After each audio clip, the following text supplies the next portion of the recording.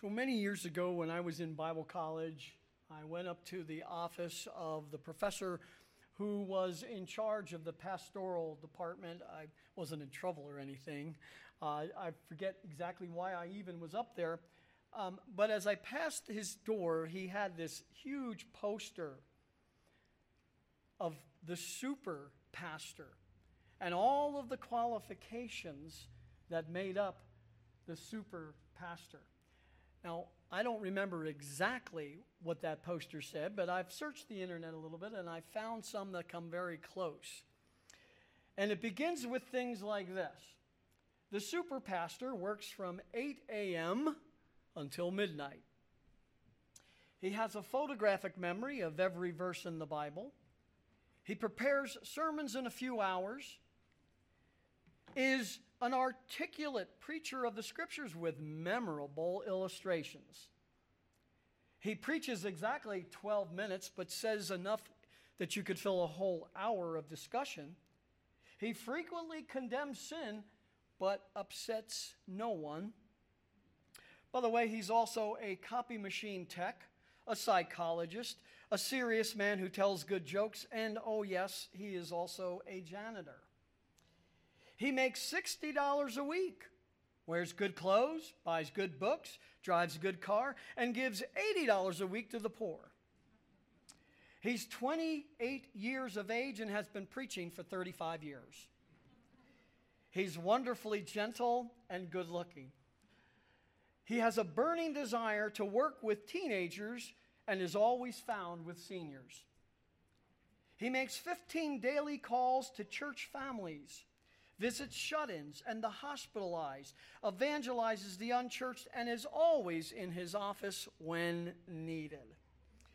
Well, I would have to say that when you first enter into ministry as a pastor, there is certainly some intimidation there, some trepidation, but you're naive.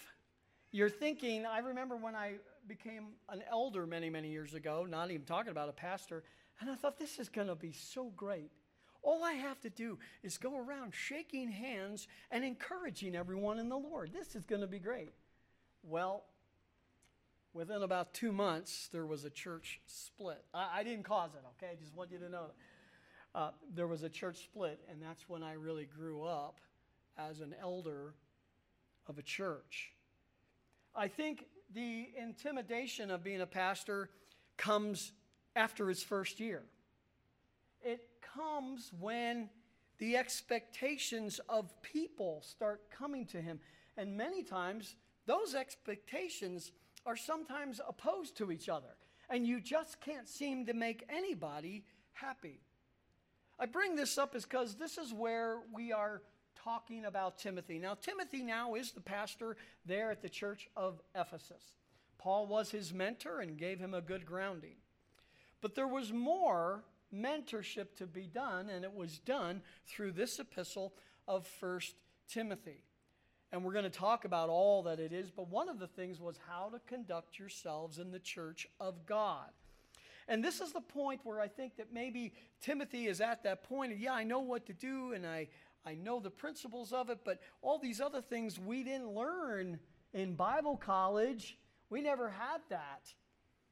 And so this letter timely comes. I found another little illustration that sums it up this way, if you want something a little bit more biblical, of the ideal pastor. First of all, he has the strength of Samson. He has the wisdom of Solomon. He has the courage of David. He has the patience of Job. He has the skill of Luke. He has the endurance of Moses. And last but not least, he has the agility of Zacchaeus. Well, we're still in the introductory section of 1 Timothy. We usually spend about 2 weeks talking about that, and I feel like it's so important. If you're going to interpret the book correctly, you have to know the background of the book. You have to know who wrote it, what it was written for, what are the purposes, and even the main theological issues. And so that's what we're going to take a look at. Last week we looked at that it is a pastoral epistle. There are 3 letters that Paul wrote in the pastoral epistles: 1 Timothy, 2 Timothy, and Titus, young pastors, with this. Now, it's not a pastor's manual, but it is very good help for teaching doctrine, guarding against false teaching, and how to administrate in the church as well as deal with people. We talked about Timothy's background. That Timothy's background was that his mother was a Jewish believer and grandmother, but his father was a Greek, and from all understanding of the context, he was not a believer. And we find Timothy raised in this setting.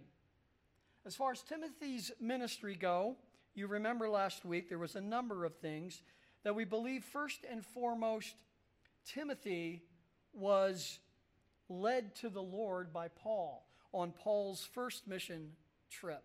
In fact, probably Timothy's mother and grandmother were converted at that time.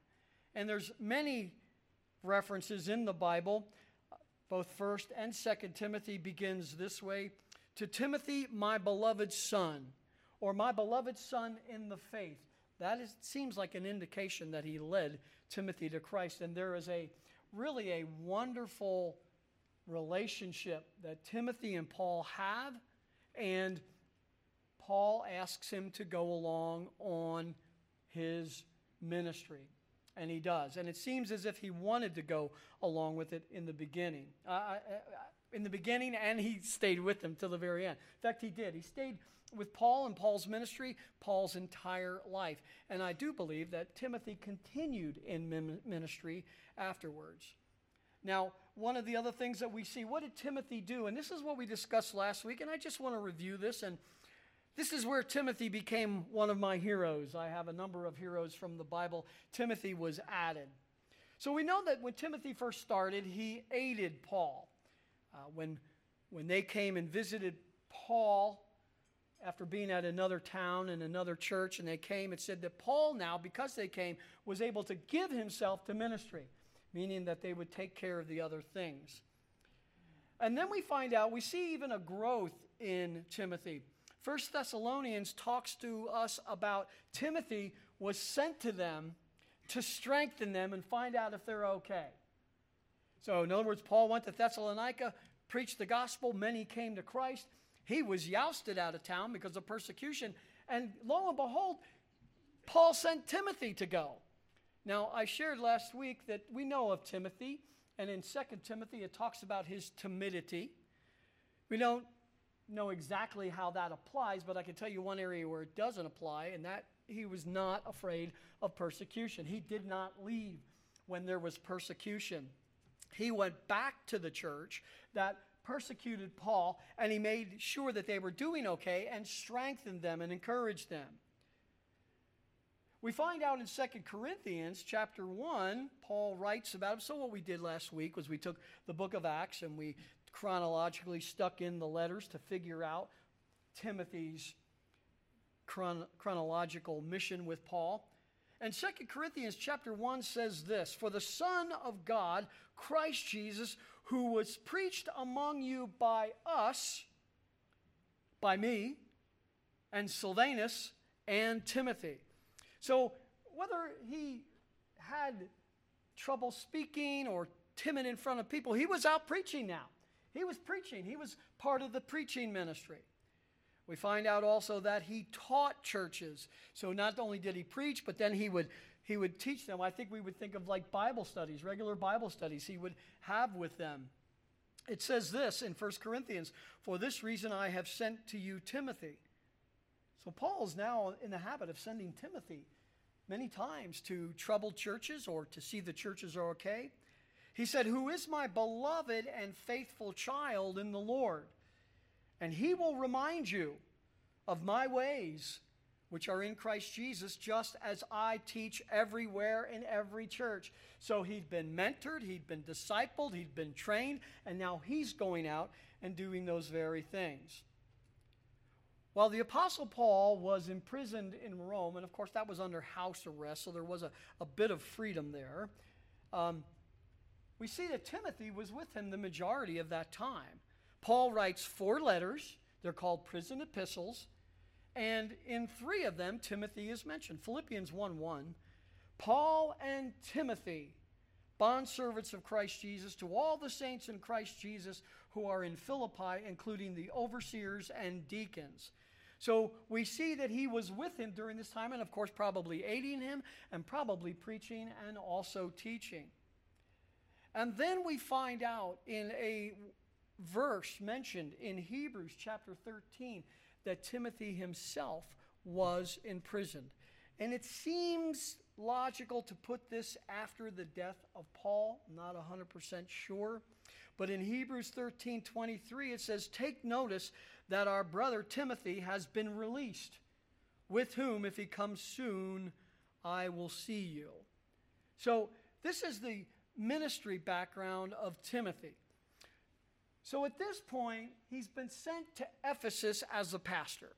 He preaches, he teaches, he's been alongside of Paul for numerous years. The whole ministry, I believe, took some 20 years that he was with Paul all the time.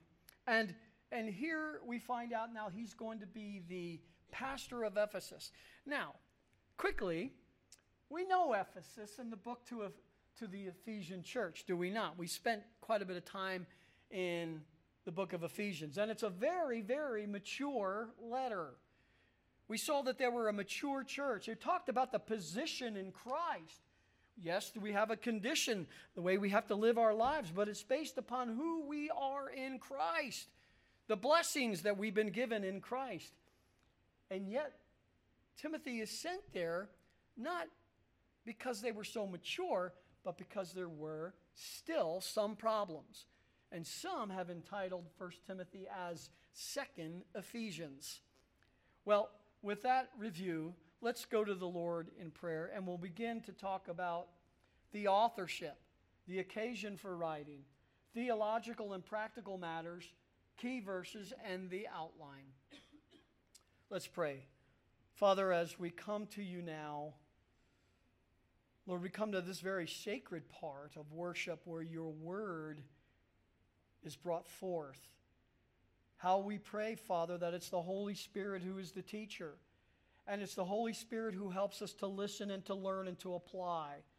We may have come here this morning through trials. We may have come here this morning with discouragement.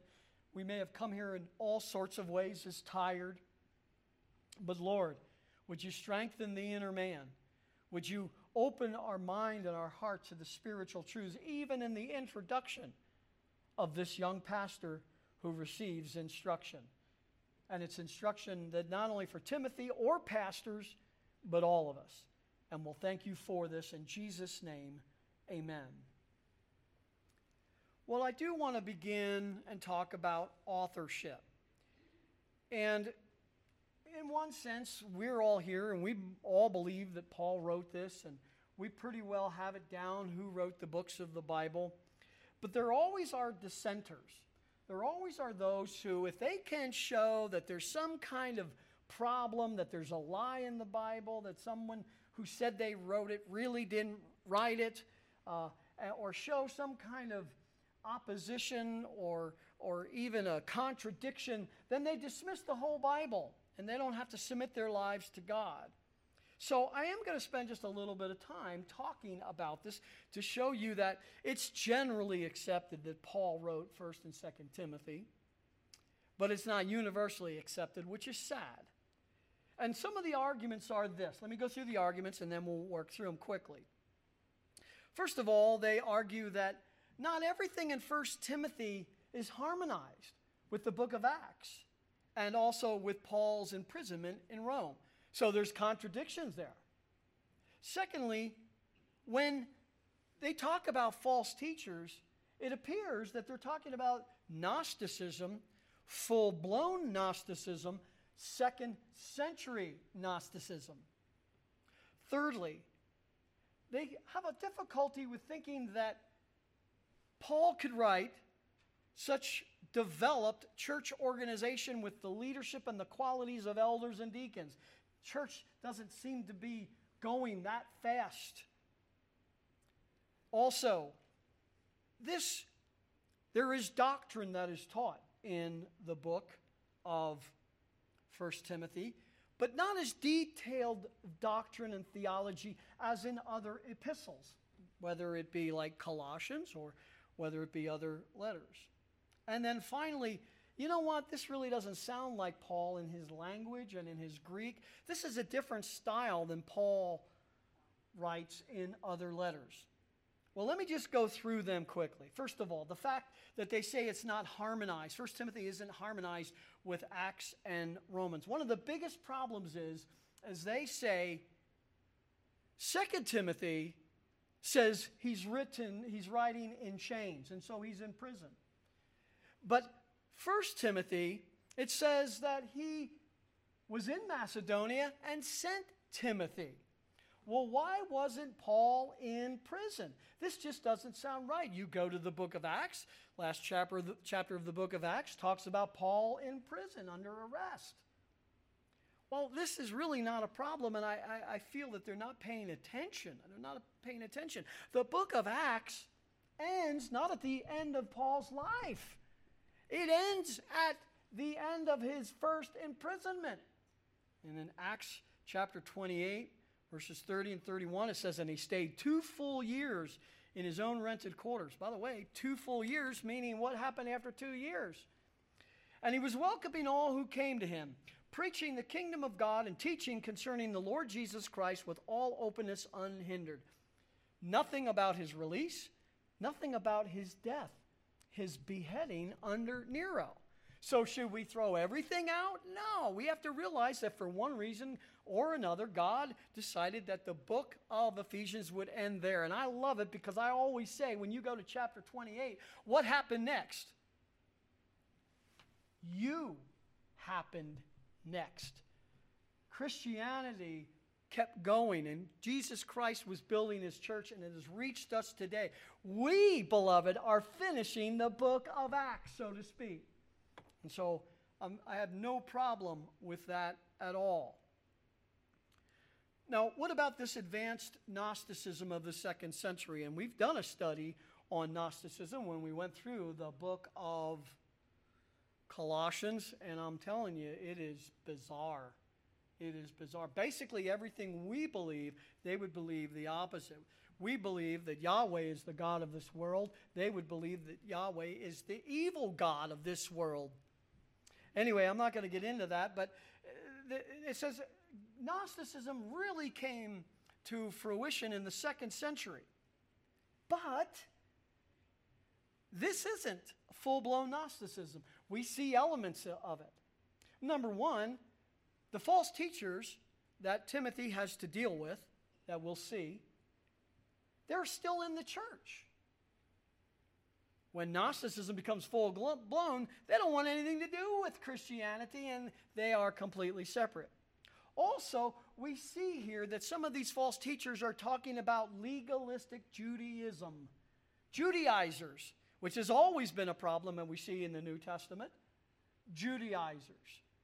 Well, there are no Judaizers in Gnosticism. So we see that that's not really a good assessment. Now, what about the fact that it seems to be that we have a fully developed church organization here, church leadership? Sorry that Paul is so good at administration so early. And that would have been his job. But one of the things is it's not just the book of Timothy that tells us. We see this throughout.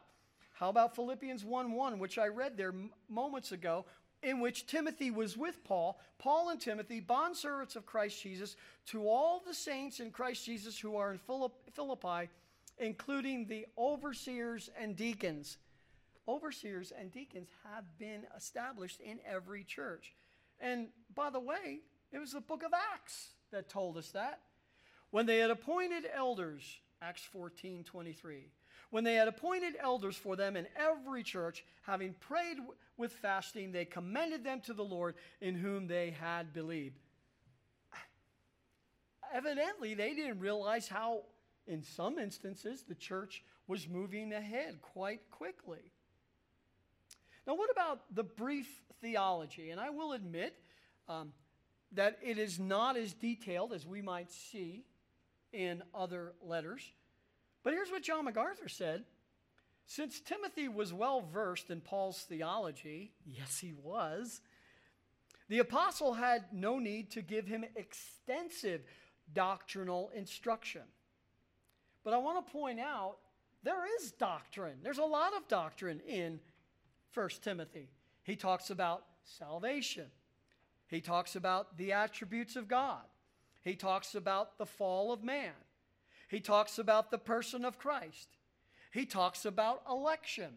And he talks about the second coming of Christ. I would love for all Christians to be well versed in those things and talk about those things quite often. Paul mentioned those in his letter, even though it doesn't go into the great detail and eloquence that we know that Paul can do.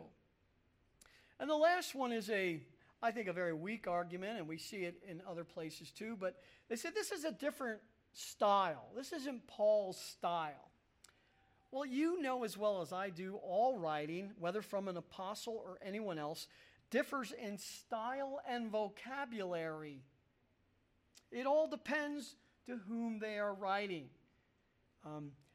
There's a difference between personal letters and theological teachings. So if you're talking to a friend and you've had a number of theological discussions, you may not even talk about the whole theological issue. You may talk about one point that's recently come to both of your attention. Or you may just even talk about personal things and not even talk about theological. It might be biblical, what you talk about, but it's personal. Or you might have a church full of hunters, and we talk about the deep theology that's found in hunting. See the way I talked? That didn't use any big Greek words, and you got it. There is a way that's different when you know someone and you speak personally to them. So I think hands down, Paul wrote this, and it makes sense why Paul would write it, being his mentor, being Timothy's mentor. And now that he's set him to be the pastor, he's wanting to encourage him. Well, this leads us to the next thing that you want to always ask. Why was this book written? And all books in the Bible have a purpose. Many times the purpose is found in the letter.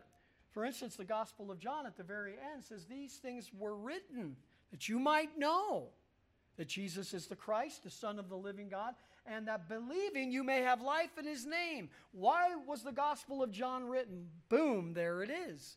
That was the purpose. Why was 1 Timothy written?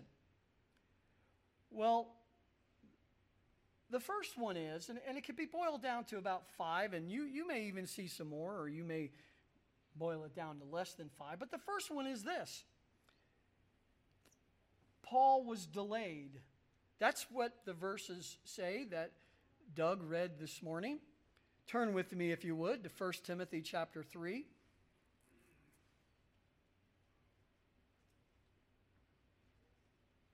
First Timothy 3, chapter 14. And he's giving us one of the reasons why he's writing.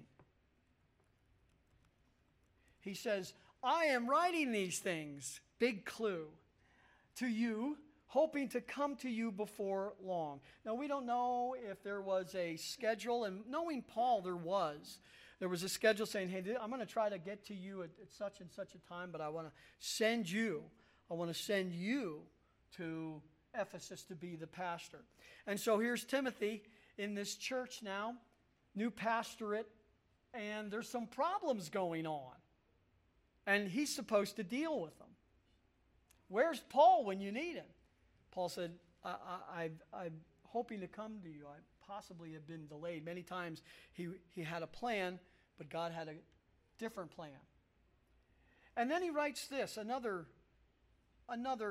reason, verse 15, about the church conduct, how you should administrate in the church, how you should lead a church, how you should be the pastor of a church, how the people who are believers in the church should act and conduct themselves. He says this, but in case I am delayed, I write so that you will know how one ought to conduct himself in the household of God. which is the church of the living God, the pillar and support of the truth.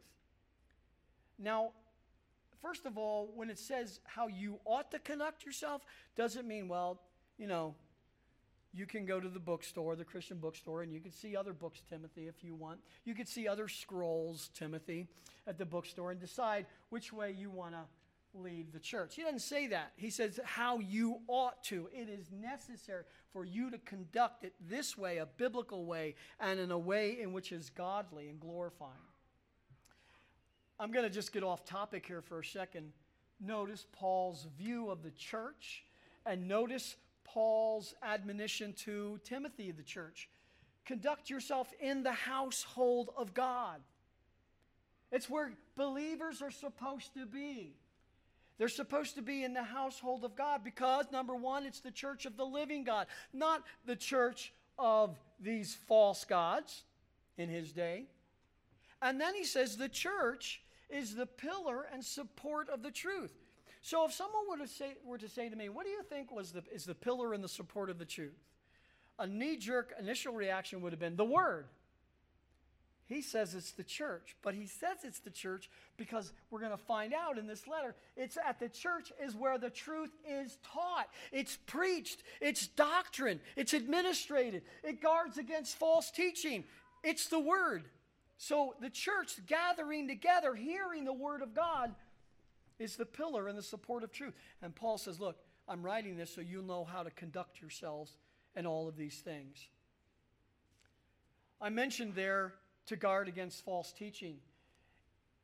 There's an awful lot in 1 Timothy about false teaching. In fact, there's an awful lot in the New Testament about false teaching. Virtually every letter, almost every letter in the New Testament contains some sort of admonition against false teaching, cropping in Crete, cropping in Ephesus, cropping in Corinth. And Paul is always about that. And so we're going to see that. And by the way, just as far as purposes go, those verses aren't the only purpose verses. 1 Timothy chapter 1, verse 3, as I urged you upon my departure from Macedonia, remain on at Ephesus, so that you may instruct certain men not to teach strange doctrines. And so this is another purpose. In fact, it's kind of a big purpose because at least three times, there are major sections in 1 Timothy on false teaching. Is it just that, though? No.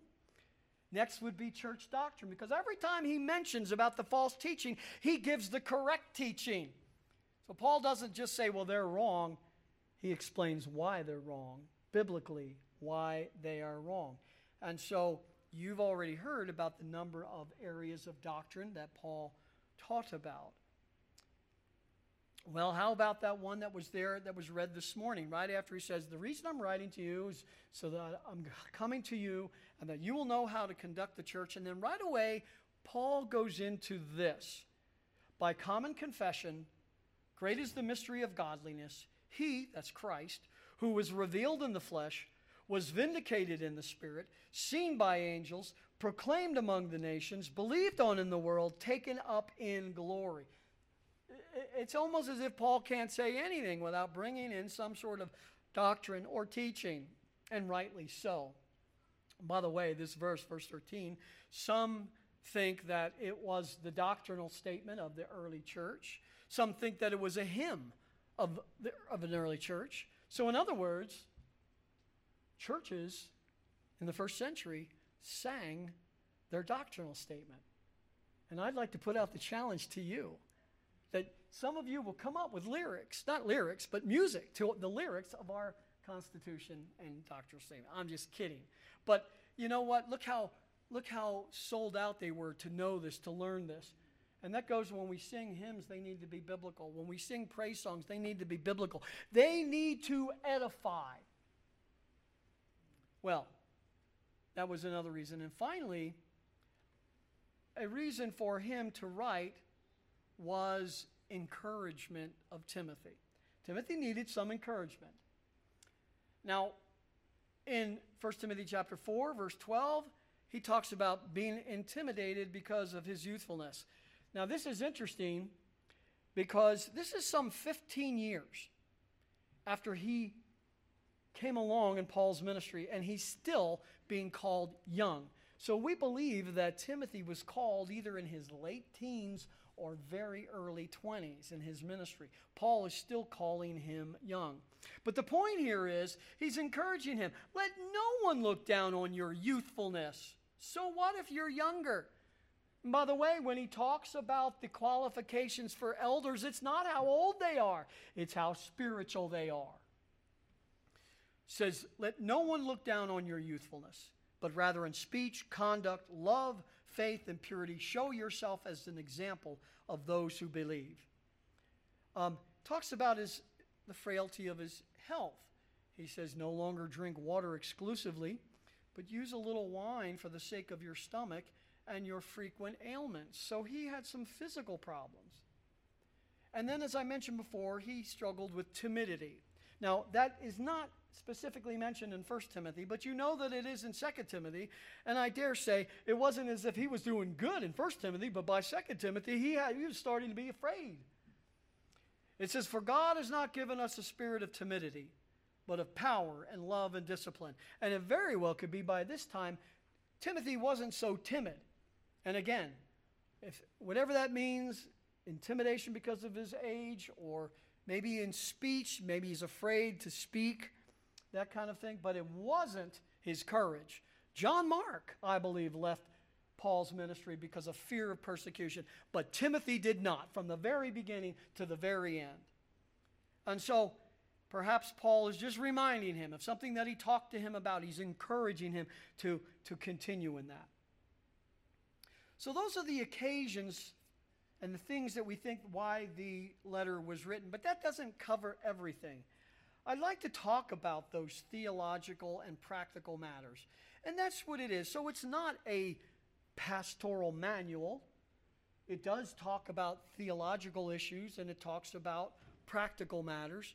It even talks about some of the problems of how to deal with certain people, how to deal with certain problems. It even brings in the idea of understanding church discipline.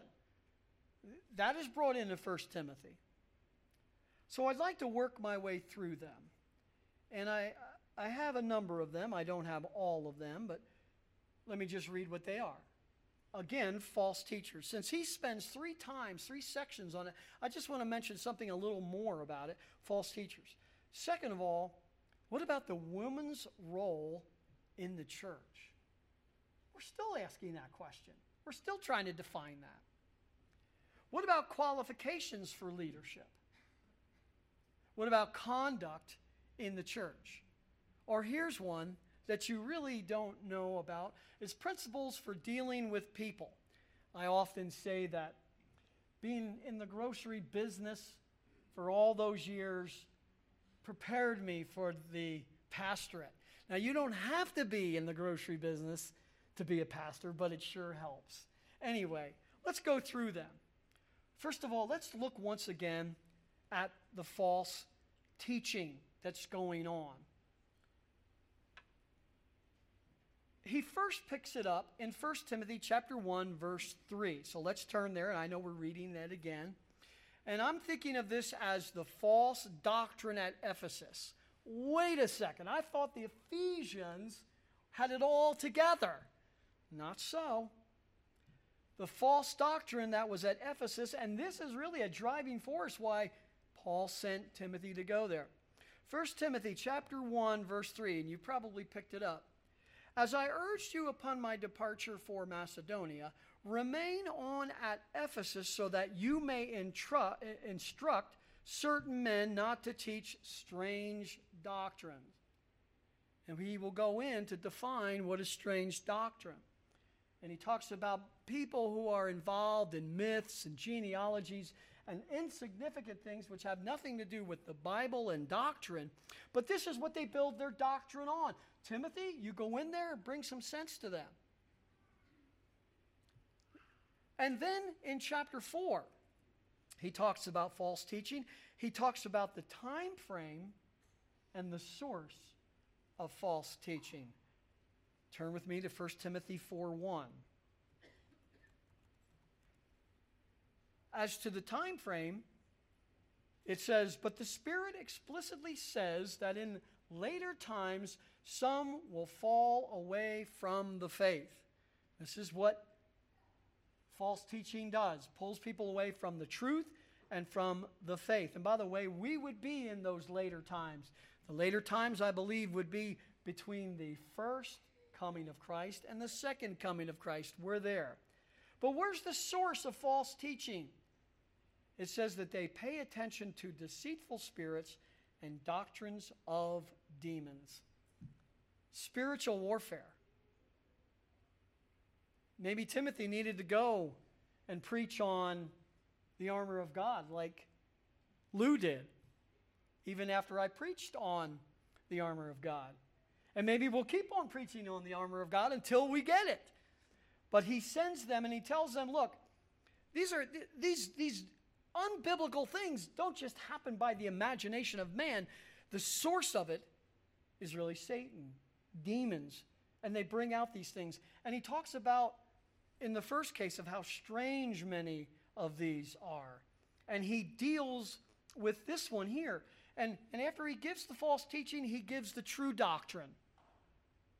And finally, in 1 Timothy chapter 6, there's just a little section there on false teaching. I call this the motivation for false teachers. Well, if they're false teachers, they have false morals. They have false goals. They have false motives. In other words, they're not biblical. They're false. And we go to 1 Timothy chapter 6, if you would. And he talks in verse 3 about they advocate different doctrine. Different than what? Different than Paul's doctrine. Different than Timothy's doctrine. Different than God's doctrine, Christ's doctrine, the doctrine contained in the Scriptures. They are conceited, they understand nothing, and they dispute about words. And then in verse 5, 1 Timothy 6:5, and constant friction between men of depraved mind and deprived of the truth, who suppose that godliness is a means of gain. Their motivation is immoral. Their motivation is financial. Their motivation is self-serving. And even though we haven't started the study of 1 Timothy yet, we already know something about it, that there's some false teaching and false teachers going on there at Ephesus. And so it wasn't as if Timothy, just go in there and, preach your sermon on Sunday and have coffee with some of the men. And these are big, big issues. It reminds me of when many years ago, I became an elder at this church and truly thought this is going to be great. I'm going to shake everybody's hands. I'm going to try to encourage them in the Lord. And within about 2 months, there was a church split. And all of a sudden, now we're dealing with people and trying to put them together. We're trying to get to the bottom of it. We're trying to keep this thing together. And then there were things that, hey, look, we're standing on these things regardless whether you agree or not. And if you don't agree with these things and you have to leave, then so be it. So much for just shaking hands. So this is what's involved, and this is one of the matters and the major issues upon which Paul writes. Now the next one is women's role in the church. And I just want to say it from the very beginning. I want to make it clear. This is not the reason why I wanted to teach 1 Timothy, okay? And we're not going to get into it so much now. I only want to be in trouble for so many weeks, okay? I'm just kidding. I am impressed with the godly attitude of the women in this church that understand biblical principles. But what I do want to mention about this is that Paul is going to write to Timothy not about the viewpoint of culture. Well, culture says this today. Paul does not give any principles based on culture. Rather, he goes back to the design of creation, where Adam was created first. And this is why preachers, pastors ought to be men. And that's his argument, not culture. Well, things aren't the same. Well, no, they're never the same because culture is always changing. But creation and the divine design is always the same. And that goes for gender recognition. I'm sorry. He created us male and female. And that is it. And then there's the qualification for leadership. When you study, especially the pastoral epistles, you find out this is extremely important. When Paul sent Titus, the other young pastor, to Crete, which the people of Crete were liars, Paul said, quoting a philosopher. The very first thing that Titus was supposed to do was the very first thing. And the very first thing in beginning a church is designating leaders, elders. Paul writes, for the reason I left you in Crete, that you would set in order what remains and appoint elders in every city as I directed you. It's about that. And there are qualifications in Titus for elders. But there are also qualifications for elders in 1 Timothy. And as I've already said, it's not based upon age, either young or old. It doesn't matter. It's based upon spirituality. How spiritual are you? How well do you know the Word? How well are you able to defend the Word of God? How well are you able to live the life?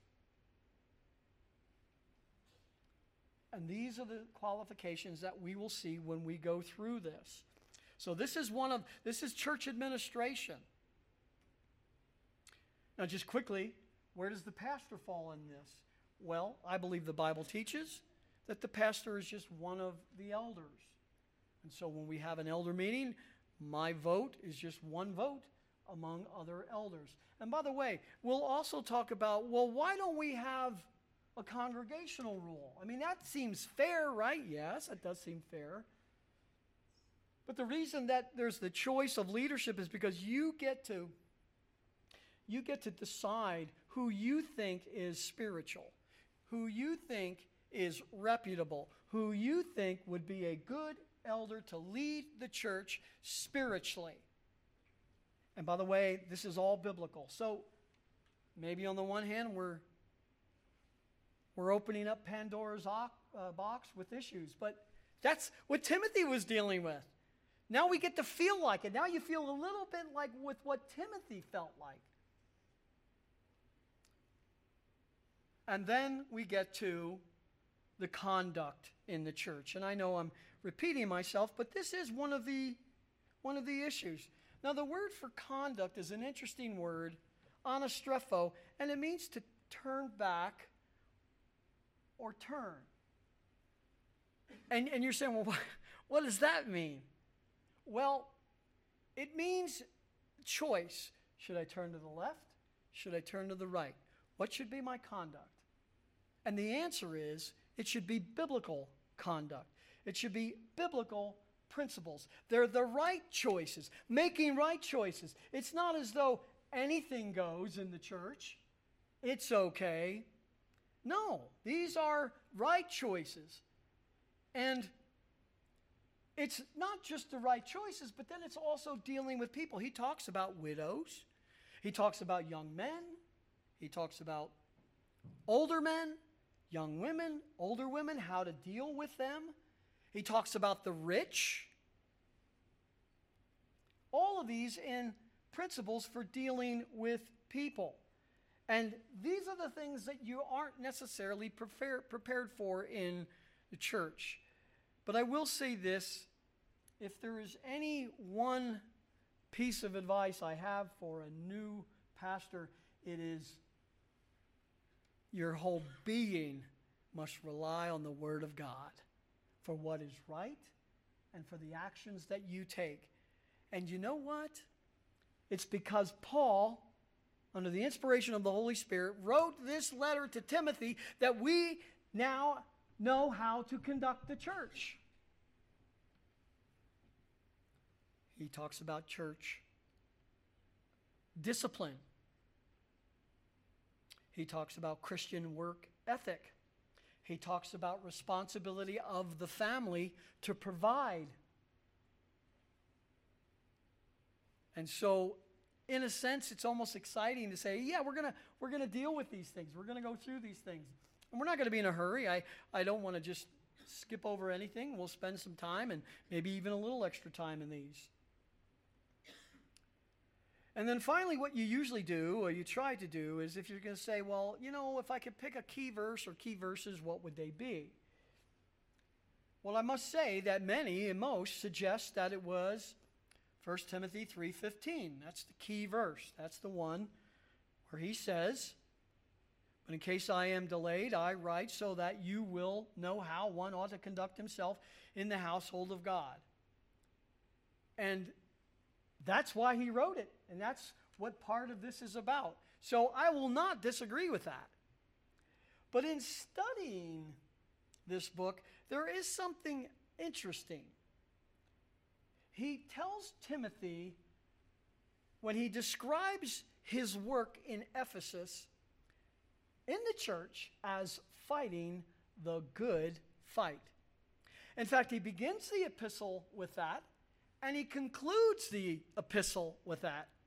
And then at the end of Paul's life in 2 Timothy, he says, I have fought the good fight. So I think there's an idea of, I'm sending you to Ephesus to fight the good fight. Now, obviously, he doesn't mean literally fight. And he doesn't mean to certainly cause fights in the church, nor to cause fights outside the church, but to be able to defend. Fight stands more for the motivation. What I believe that it means is it's the vigorous commitment to truth in the church. That's what I think it means to fight the good fight. To preach the gospel, fighting the good fight. To guard against false teaching, fighting the good fight. To teach believers and build them up, fighting the good fight. To deal with church discipline when you don't want to, but you have to, fighting the good fight.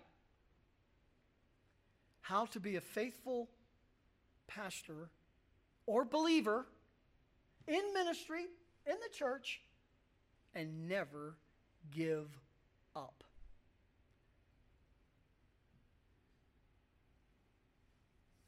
Just thinking of my father. When I was a young boy, my father used to like to watch boxing, and so I did too. And we often talked about such things, and you hear different cliches down through the years. By the way, boxing is called the sweet science. It's the sweet science because while you are dodging the punch of your opponent, you are getting ready now to hit him in the area that he had just opened up by punching at you, and they call it the sweet science. It is said it's not the size of the man in the fight, but the size of the fight in the man. And so turn with me then in 1 Timothy chapter 1, verse 18. Let's read it. Because this is the power. It's one thing for me to tell you, but it's another thing for you to hear it in the Word of God. And we'll explain some of the other things as we go through, like he's going to talk about the prophecies made concerning Timothy. 1 Timothy chapter 1, verse 18 says this. This command I entrust to you, and that's what was written before about the false teachers and about true doctrine. So I'm commanding this and entrusting this to you. Timothy, my son, in accordance with the prophecies previously made concerning you. And I think that's Timothy's call. That, here's what you're supposed to do, Timothy. This is my description of why you're in Ephesus. That by them you fight the good fight.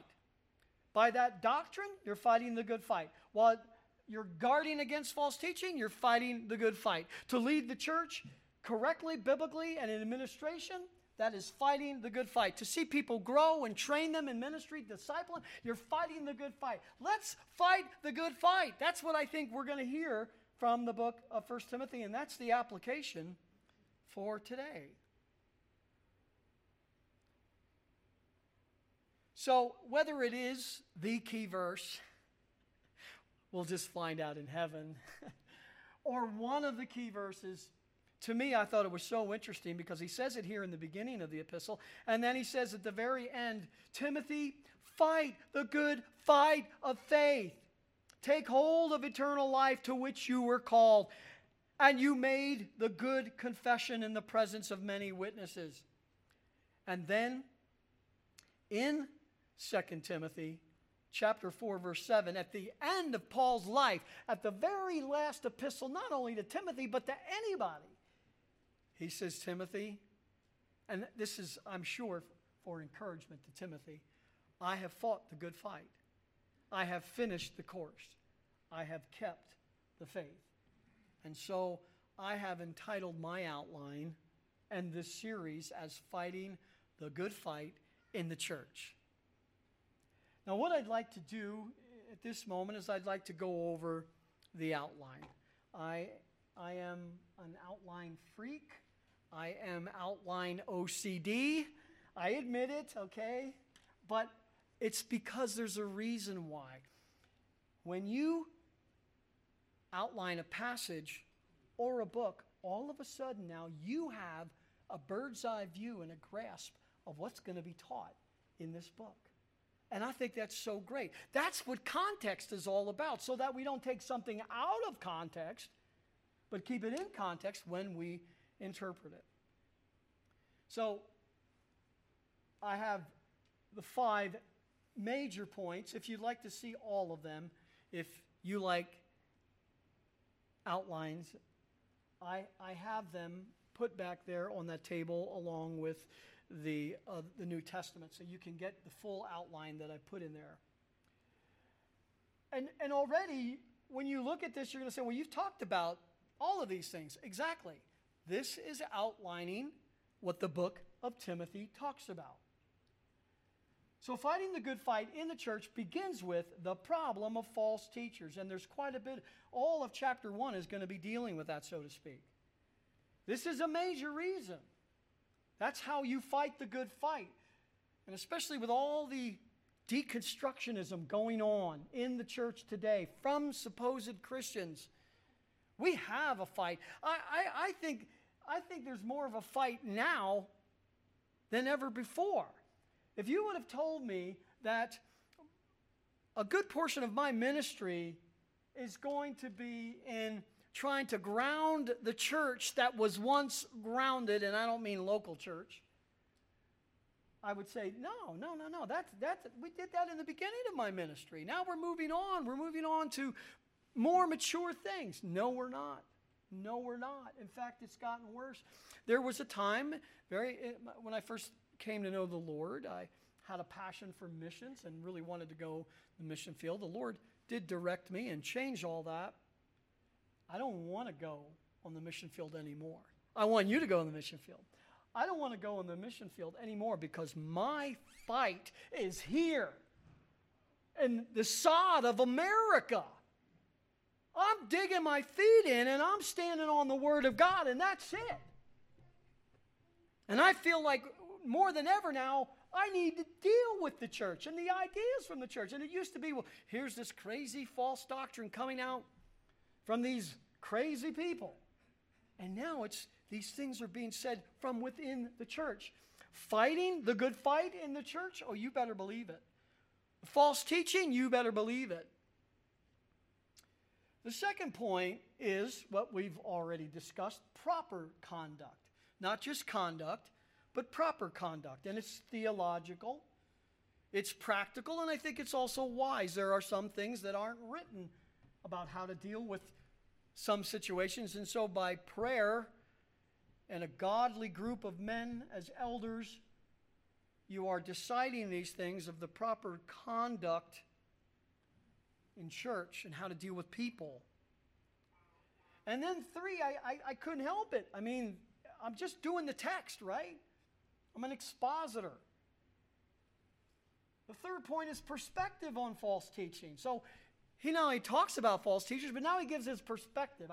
I could have said philosophy, but I think perspective is a lot better because Paul is more of a biblical theologian than to say a philosopher.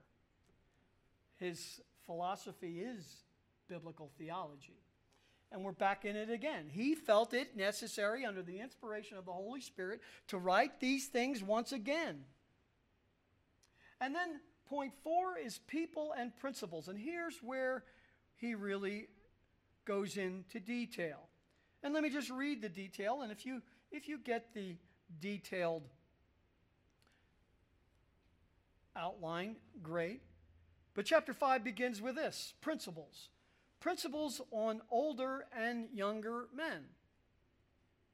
Principles on older and younger women.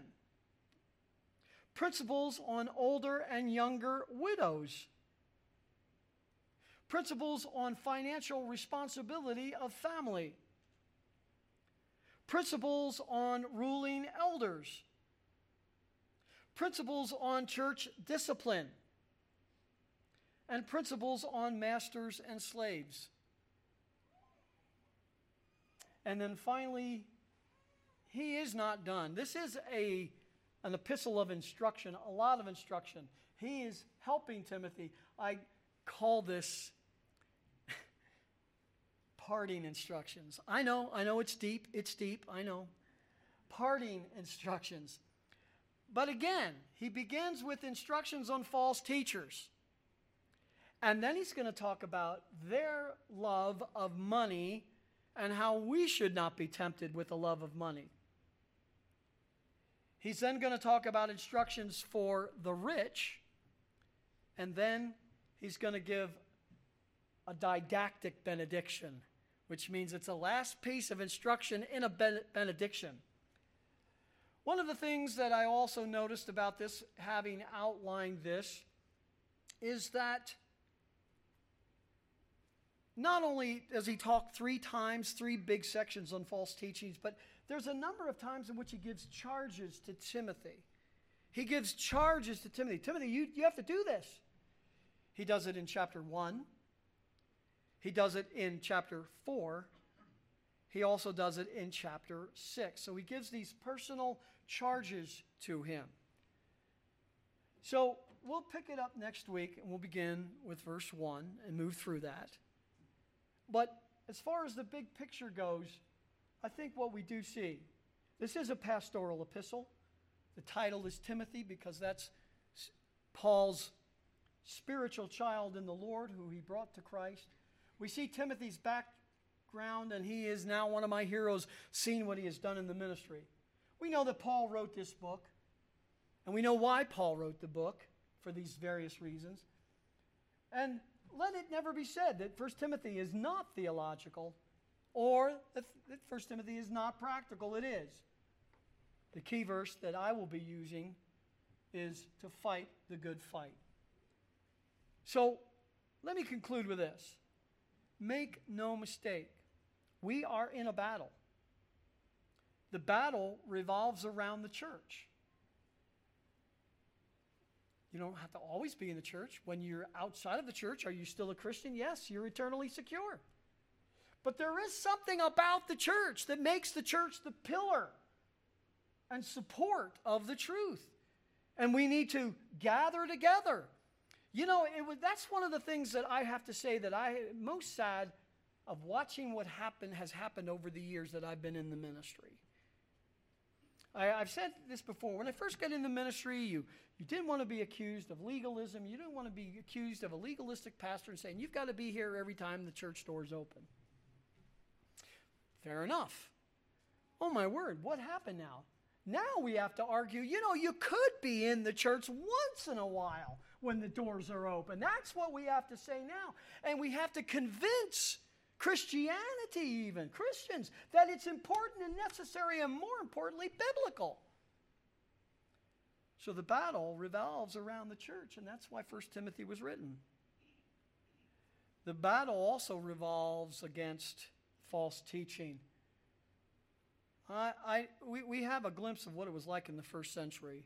It was brutal because they also could put people to death at that time. We haven't experienced that yet here in America. But we have experienced just the idea that if I'm a Christian and I want to know what to believe, I'll just ask my peers. If I'm a Christian and I want to know what to believe, I'll just Google it. Wow, it's a battle. We're also battling morality for the church. There are things that are accepted today by churches that years ago, when someone was guilty of them, they were ashamed. They were ashamed of it. Now there is no shame. Now you are shamed if you don't accept it. Oh yeah, it's a battle. Fighting the good fight in the church, for Christ, the head of the church. And we're also fighting not just morality in the church, but morality in character. Well, to me, we can do this. To me, we can do that. Sounds to me like you're serving the God to me. And then we're also struggling with one other battle. And that is the battle to be faithful to the end. To the very last round. You can have 11 rounds. And the 12th round could make the difference. Case in point, George Foreman. The oldest man to ever win the belt. #1 champ. And it was bad. At the beginning of the 12th round, the referee came over and held a white towel. Now, in case you don't know what that means is, you give it to the trainer. Trainer takes the white towel, throws it in, means my fighter's done. George is shaking his head, no way.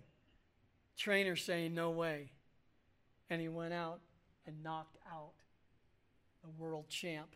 And he was the oldest man to ever become world champ. Never give up.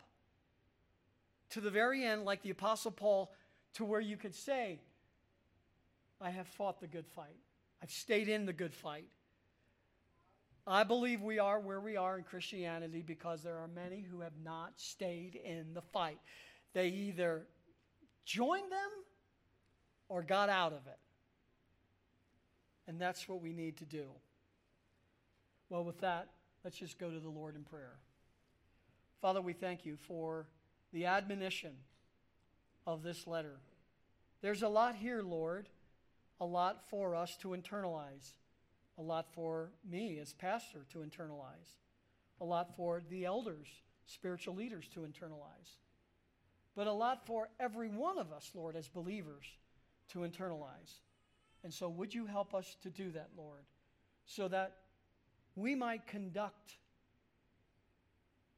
church biblically and properly, and most importantly, to glorify the Lord Jesus Christ, because it's in his name we pray. Amen.